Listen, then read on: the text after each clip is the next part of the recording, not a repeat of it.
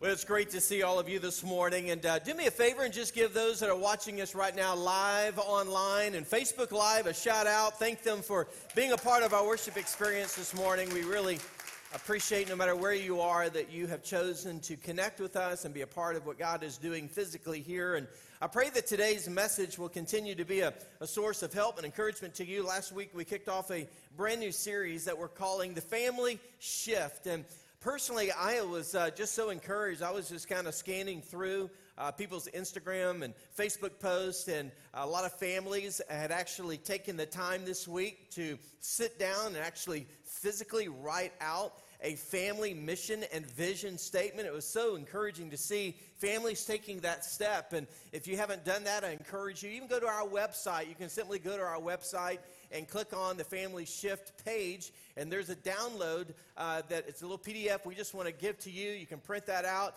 and use that as really just a framework, a guide, if you will, to kind of walk you through some specific questions you can ask yourself, maybe you as a husband or wife, or maybe just with your whole family. Walk through some of those things. It'll be a great exercise for you. I don't think there's anything more powerful than when a family can get together, when a married couple can get together, when a single can just really just do some heartfelt reflection about what their mission and their vision truly is. And when you can get everybody in alignment with that, it's incredible what God can and will do. And so with that said, we're making the shift. And really what I'm referring to, and I'm talking about a shift, I'm really talking about making the shift from surviving to ultimately thriving in all aspects of our lives. I think too many people are just trying to hang on for dear life and just try to survive through the challenges and the setbacks, or even just the temptations or pressures that so many people seemingly deal with on a day-to-day basis. But,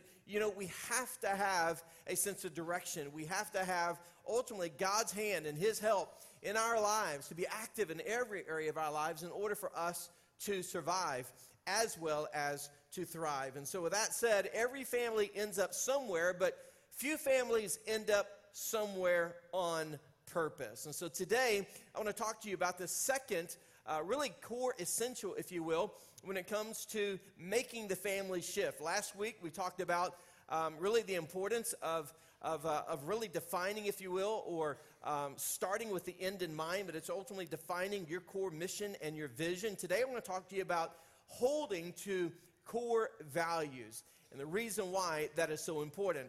Not too long ago, Michelle and I were actually driving down the road, and we were actually in a different vehicle at the time, and we no longer have that car, but we were driving down the road, and all of a sudden, just out of the blue, my dashboard started kind of, like wigging out on me with lights, and then all of a sudden, my steering wheel locked up. And so Michelle, all of a sudden, she's like screaming at me like, "Rodney, do something." And I couldn't do anything. I was just clenched to the steering wheel, and I was trying to do everything I could physically to keep the car from swerving into the next lane, because there were cars in the next lane that were coming. And so it scared not only her to death, scared me to death, because she scared me so much. She was screaming. But all I could do was hang on. And it's crazy when you think about the world in which we live. Where there's so many things that seemingly come against us. And that's the reason why I think now more than ever, families need to hang on to core values like never before. And the reason why it's so important for individuals, for couples, for families to hang on to what I refer to really as core values is simply because if we don't, then unfortunately, we will not have the hope, we won't have the protection that we need when it comes to withstanding the challenges and the pressures of our current culture and society today that is doing everything it can to challenge your beliefs, to challenge your decisions, and ultimately dictate your behavior. Amen. And if you don't believe that, then I want to prove it to you. I want everybody to stand back to your feet for just a moment. Everybody stand to your feet, and I want everybody just to close your eyes for just a moment. Nobody peeking, nobody looking around. So here's what I want you to do. As everybody's standing and you have your eyes closed, I want you to turn your physical body in the direction that you feel is directing your body north. So just take a second, just just turn your body physically in the direction that you feel is pointing north. Interesting. I want you to open up your eyes and look at all the different directions people happen to be standing. Now, without moving your body, I want well, if you have to move your body, if you're opposite of me, you may want to turn around. But let me just quickly help you understand where the true north is. It is that way. It's that way, all right? So if you happen to have missed the mark, okay, you thought north was that way, or maybe this way. Again, true north is that way. Now you can be seated, and some of you probably will get home and somebody will ask you, what did y'all learn at church today? We learned how to use a compass. The reason why that's so important is because, once again, we live in a culture today that will challenge your beliefs. We live in a world today that basically will tell you, if you personally feel that way is north and it feels right to you, then it must be right. Because at the end of the day, it's ultimately your choice to determine what's right and what's wrong as an individual. It's called moral relativism. And that's the world, that's the society, it's the culture that has become the norm. But I'm here to tell you, normal from a world's perspective is not working. And what's interesting in the Bible, when Israel had no king, you know what the Bible says? The Bible says in Judges chapter 17, verse 6, in those days when there was no king, people did whatever they felt like doing. And no wonder the wheels have come off in our society and our culture today, spiritually, morally, and every other aspect. And the reason why is because for a lot of people, they no longer have an absolute truth. They no longer have moral values that they're hanging on to, that they truly serve as convictions or beliefs deep within their heart. And so today, why this subject is really so important, why I'm so passionate about it, is because I see so many families, unfortunately, who put so much time and so much focus and so much energy into so many other things, and those things are all well, good, and important. But if we lose the moral and the spiritual foundation of our lives and in our marriages and in our family relationships, then everything else will ultimately crumble and fall. And so it's so important that we realize at the end of the day, listen, we serve a God who's a God of order and not disorder. And so what God wants us to do is he wants us to ultimately look to him. He wants us to see him as our true north. He wants us to see him as our absolute truth. Why? Because he loves us. Because he wants nothing but his very best for us. Listen, God created you and he created me. The deepest heart, the deepest desire of God's heart is to have a relationship with you.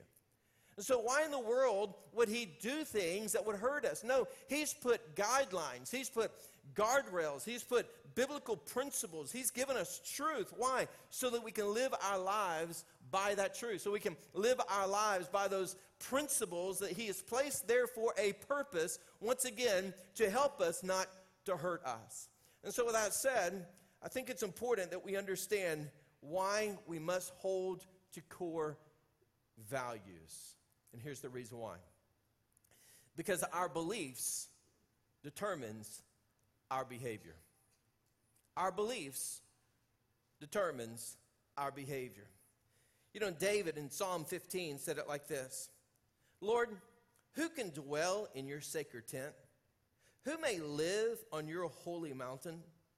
The one whose walk is blameless, who does what is righteous, who speaks the truth from their heart, whose tongue utters no slander, who does no wrong to a neighbor and casts no slur on others, who despises a vile person but honors those who fear the Lord, who keeps an oath even when it hurts and does not change their mind, who lends money to the poor without interest, who does not accept a bribe against the innocent. Whoever does these things will never be shaken. Here's what I want you to identify in that particular passage of Scripture that King David is talking about. Notice what he says. Because David valued truth, notice carefully, his words reflected the truth from his heart. Because he valued kindness, he does his neighbor no harm. Because he valued honesty, he keeps a promise even when it hurts. Because he valued justice, he accepted no bribe against the innocent. And then notice the fruitfulness of that. Notice the outcome and the benefit. The person who is guided and driven by those values and principles, notice carefully, whoever does these things will never be shaken. So if we want to stand firm and unshakable, and we want to have the spiritual and the moral confidence that no matter how the wheels may be coming off spiritually or morally around us in the world in which we live, as a person, as a couple, and as a family, we can stand unshakable. We can stand on the firm foundation of God's unchanging truth. And when we do that, God promises that, hey, we're the ones that will be blessed. We're the ones whom his favor will rest upon. And so what I want more than anything, what my prayer is for your life and for your marriage and for your family, I want you to thrive. I really want you to experience everything that God has for your life. And once again, every family ends up somewhere, but few families end up somewhere on purpose. So here are three things that I think every person, every couple, and every family must do. If you're taking notes, and by the way, it's in our app if you want to open that up and follow along. But here's the first thing that we need to do. Number one is we need to decide the source of our beliefs. I think that's important. Not something we just assume. No, we got to make a decision. We got to decide the source of our beliefs. In other words, we've got to personally decide who and what we're going to believe.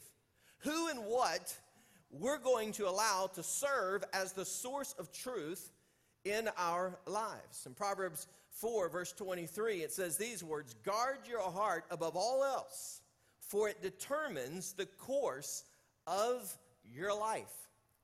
So you want to think about your future. You want to think about the health and the overall, I think, just the joy of your marriage relationship. You want to talk about the overall joy of having the kind of family relationships that you long to have and experience in your life. Okay, the only way that we can have guaranteed outcome in terms of the richness and the joy and the fulfillment that everything that God has in store for our lives is that first and foremost, we've got to guard our hearts. We've got to guard and protect our hearts from the outside, from the false beliefs, from the lies of the evil one. We got to do everything we can to make sure that our hearts are clean, our hearts are pure, and our hearts reflect the truth of who God is. Why? Because it determines the course of our life. Again, we talked about this last week. Hey, direction, not intention, determines your destination. You can have the best intentions in the world, but the direction of your life, where you're actually headed, is ultimately going to result in the destination by which you arrive. And so it's important that we realize at the end of the day, our minds, listen, our minds will justify what our hearts believe. So if we have embraced the lies of our culture, the lies of the evil one, the lies of this world, then our mind will justify and rationalize and support the decisions that we make. Amen. Now, it's hard for a lot of people to accept, but it's the truth. Because we will justify what our heart believes. And that's the reason why God says, above all else, guard your hearts. I love what Joshua, when he kind of really came down to a showdown between the prophets of Baal. And so, he kind of challenged them. He said, why are you standing here trying to figure out life? Why are you hung up on who and what you're going to believe? And then he drew the line in the sand, and right there on the spot, he called them out, and he said, I'm going to tell you right now, from me and my house, we're going to serve the Lord. Amen. And I believe at some point, at some time, hey, in our hearts, in our marriage relationships, and in our family relationships, we got to draw the line in the sand, and we got to decide, listen, God is the source of our beliefs. His word is the source of our beliefs.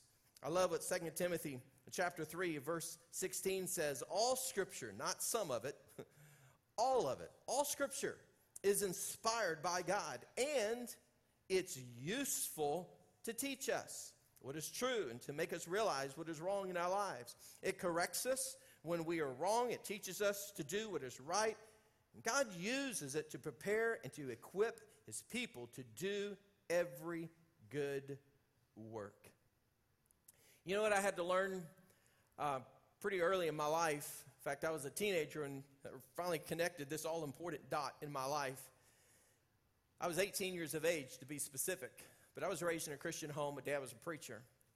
And even though I knew, because I'd been taught what to believe, and because I was raised in a Christian family that reinforced all these things, when I got into my teenage years and when I ultimately gave my life to Jesus Christ when I was 18 years of age, I finally realized the difference between living my life on my parents' faith and living my life based on the faith that I now personally owned. And at some point, when you are put in the crucible and you're being tested and you're being challenged and you're standing on the fork of the road and you're trying to make some deal-critical, game-changing decisions about the direction you're going to go, who you're going to follow, and what you're going to believe, you better make sure you have a solid, unshakable foundation that's going to help you make the right decision that's going to take you in the right direction. It's so vitally important that we have God's word in our hearts so that we can stand on that and his word can lead us in the right direction. So we got to decide the source of our beliefs. Number two, we got to determine the values that matter most. So we got to determine the values that matter most. You know, one of my favorite stories is the story of Moses. And, you know, Moses had just led the people of Israel out of, 40 plus years of bondage and, in 400 years, I should say, 400 years of bondage and slavery where they had just been beaten down and abused by the Egyptians. And now all of a sudden they're rescued, they're freed. And now they've escaped, this place called Egypt, this place of bondage, because God had rescued them, and Moses was the one that God used to help lead his people out of bondage. But here they are now getting ready to move forward into what God ultimately had purposed for them. And one of the things that God did is he called Moses up to a mountain called Mount Sinai.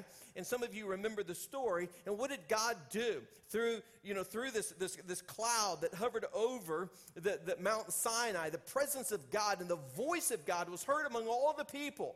And what did God do? God asked Moses, hey, write these things down. What did he do? He gave him 10 specific principles, beliefs, values that were to serve as guardrails and guidelines, as principles and boundaries for his people to live by. Why was that so important? Because our beliefs ultimately determine our behavior. And what God wanted Moses to do is to give his people something that they could hold on to. Something that ultimately could be used to help navigate the spiritual and the moral direction of their lives. In Matthew 23, verse 23, in the New Testament, Jesus emphasized 3 specific values when he called the religious leaders out. He said, hey, you guys get caught up in so many other things, but what you have failed to do is you have ignored or neglected the more important things. And what did he say? He said things such as justice and mercy and faith are values that you should be focusing on rather than getting hung up on so many other things that are not quite as important. And so what we got to understand is that every one of us at some point, at some time in our lives, we've got to ultimately determine what is important to me. When Michelle and I got married, we had a sense of purpose and direction and a sense of calling in our lives that we shared.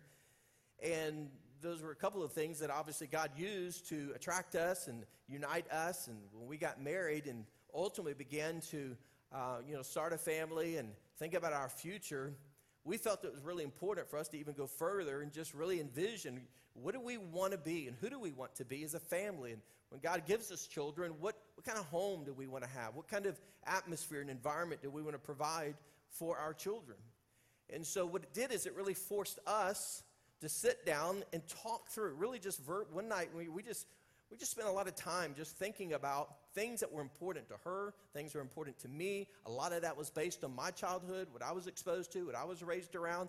Same with her. And so we brought both of these perspectives, and we both had a lot of awesome things that we wanted to share from the standpoint of things that were important, but we realized we couldn't do all of it, so we kind of had to narrow it down. We actually identified, or really just determined, that there were 7 core convictions, beliefs, what specifically we called values, that we really wanted to kind of use as a framework to create an atmosphere in our home that we would reinforce to our children.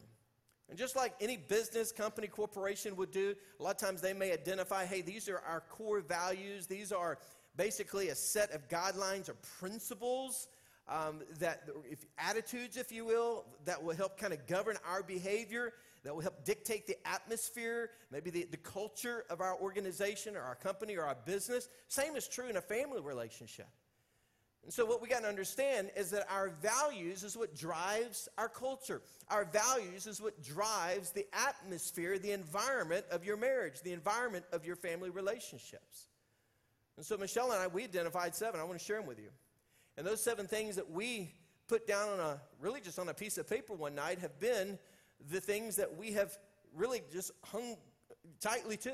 Guys, put those 7 core values up on the screen. So here are 7 core values that we identified. Now, again, these were important to us. I encourage every one of you to sit down and think through your own set of core values that are important to you. But for us, honor, loyalty, excellence. I heard someone define excellence as this way. Excellence is integrity, character, and action. I think that's powerful. Honor, loyalty, excellence, faith, purity, integrity, generosity. Those are just things that we wanted to not only communicate, but we wanted to help reinforce to our children, because we felt like at least that was something that they could grab a hold to. Just like we talked about last week in the book of Habakkuk, where he talked about write the vision, make it clear, so that those who hear it and see it can take it and can run with it. And so what I encourage you to do as a couple, listen, as an individual or even as a family unit, sit down and identify and determine your core values. And can I just go ahead and tell you up front, I hate to say it, I hate to rain on your parade, but you're going to have to fight for it. You will. You're going to have to fight for it. And let me tell you the reason why. Because somebody, and it may be you, is going to try to buck the system. Somebody's going to get maybe a little distracted and go rogue and say, oh, I'm going to do it my way. And what you got to do is you got to pull it back in. And you got to say, no, this is what we're hanging on to right here. We're going to hold to these beliefs. This is who we are. This is what we're about. We're defining our why. This is why we exist. This is our vision. This is our mission. And yeah, there are going to be times when you got somebody who's going rogue and they're going to try to buck the system and they're going to go their own way. But at some point in time, everybody else can say, okay, unfortunately, you may have to suffer the pain and the consequences of that, but you just got to understand, for the rest of us, or for me and my house, where I stand, hey, I'm going to serve the Lord. And you know what? At some point, I've seen it time and time and time again. The one who went rogue, just like the prodigal son, over a period of time, will usually come back home. And usually they're coming back with brokenness and humility because they had to learn the hard way. And often they're living with regret, saying, I wish I would have listened. I wish I would have held on to those core values that everybody kept talking about and my parents kept emphasizing that was so important. And some of you here today, maybe you're the one who went rogue. Maybe you're the one who was that prodigal. But aren't you thankful that we serve a God who's the God of second chances? Aren't you thankful that God is on the front porch? He's waiting. And man, as soon as he sees us from a distance on our way back home, he's the one who initiates and takes off running with open arms to embrace us and to accept us and to love us right where we are. And so I love that. I love the fact that we serve a God whose mercies are fresh and new each and every day. And so God's a God of new beginnings, second chances, third chances, however many chances God wants to give us so that we can be in right standing with him. Number 3, create a value-driven culture. Create a value-driven culture. Here's what I mean by that. At some point in time, a couple, a family, they got to serve as a thermometer that sets the overall temperature of the environment. And it's so important that we realize that we have to stand for a value-driven culture. And here's what I mean by that. If we pretty much create an atmosphere that is contradicting, that is obviously opposite of what we say is important and what we say we're about, then it sends obviously mixed messages. It creates confusion, and it creates an atmosphere over time that becomes toxic and unhealthy.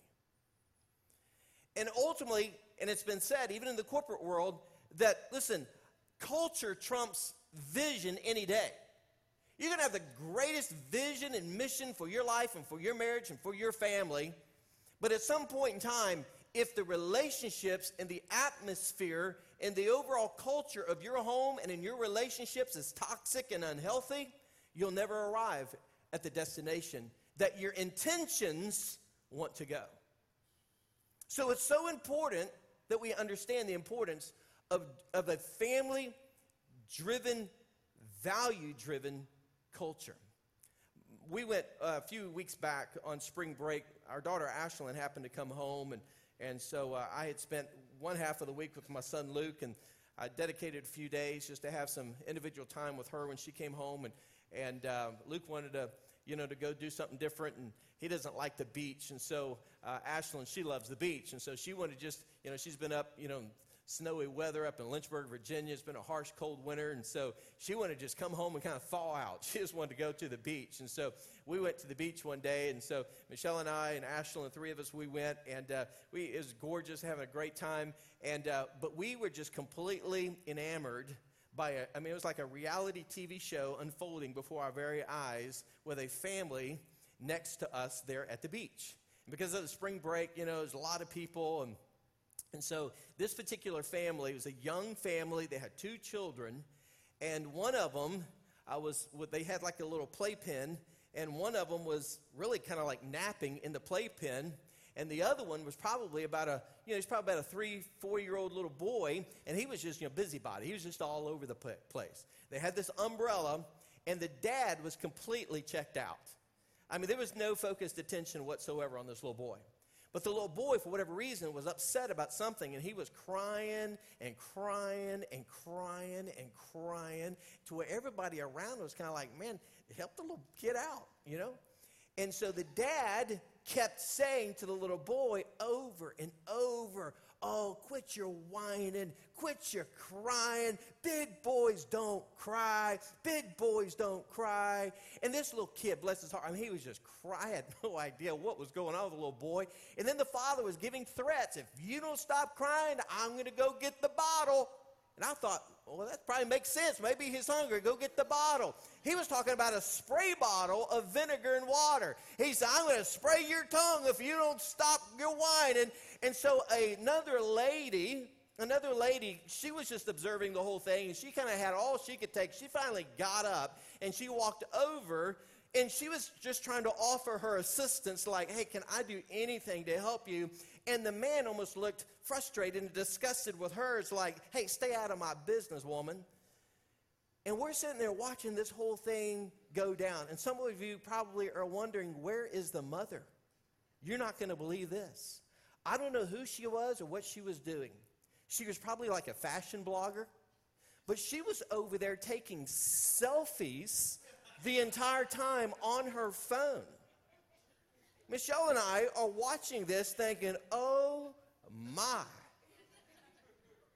Fast forward 10 years from now, where is that family going to be? Chances are it's going to be a toxic, unhealthy, unwholesome environment. So all I'm saying is this.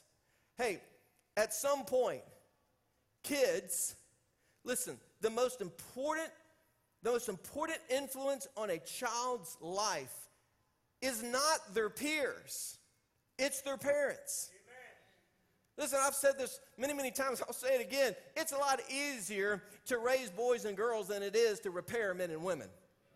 So what we got to do is we got to start now by making this shift. And it's never too late to make the shift. It's never too late to make the shift. And so I'm thankful that God gave us principles and he gave us guidelines that we can live our lives by. And I love what it says in Deuteronomy 6, verses 5 through 9. And you must love the Lord your God with all of your heart, and all of your soul, and all of your strength. And you must commit yourselves wholeheartedly to these commands that I'm giving you today. So what was Moses saying? He said, once again, hey, this is what God desires for us. And first and foremost, we gotta love God with everything we are. It starts with the heart. It starts with us and God. And then notice how he builds on that. He goes on to say, repeat them again and again to your children. And talk about them when you're at home and when you're on the road and when you're going to bed and when you're getting up. Tie them to your hands. Wear them on your forehead as reminders. Write them on your doorposts and on your gates. What is he saying? Create a value-driven culture. Say it, spray it, wheel it, deal it, till everybody can feel it. Live it out. Why? Because it's so, so important. And so today, I want to challenge you. Hey, let's make the shift. Let's just stop trying to survive and let's make a commitment to thrive in every area of our lives with God's help. I want to say this in conclusion. Some of you know, my mom on Tuesday night at 5:15 p.m., she went home to be with the Lord. And so I flew out to Houston, and she died while I was in the air. And so as soon as the plane landed and we were taxiing to the gate, and I turned my phone back on. My phone started just blowing up from my brother saying, call us, call us, call us. And I already knew. Before I even called, I already knew that she had passed into her ultimate home. And that was her home with the Lord. And so I went to go say my final goodbye with her. Just had a time there at the funeral home, the funeral home directors and the people that were already there to take her body just left her in her room till I could get there. And so I was there. And I just simply kissed her on the forehead. I couldn't help but say to myself, God, thank you for giving me a gift through my mother, who gave me and my three brothers the greatest gift that anyone could have ever given us. She gave us her heart. She gave us her life. She gave us her beliefs. She gave us her convictions. She gave us her values. More importantly, she lived them out. She lived them out. And you know what? There was a time when all four of us went rogue. We all came back by the grace of God. And today, I know my mom and my dad, once again, are reunited with the angels in heaven. And I just believe with all of my heart, they're looking down. And they're probably thinking about 3 John 1:4, where it says, I have no greater joy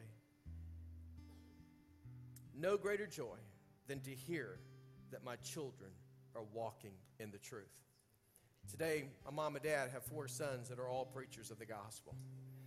And I just want to encourage you today, whatever you do, don't live your life with good intentions or assumptions. Hold to those core values. Cling to the Word of God. Listen, every family ends up somewhere. But few families end up somewhere on purpose. Let's be people of purpose, amen? And let's move in the direction that God has planned and purposed for our lives. Let's bow our heads together.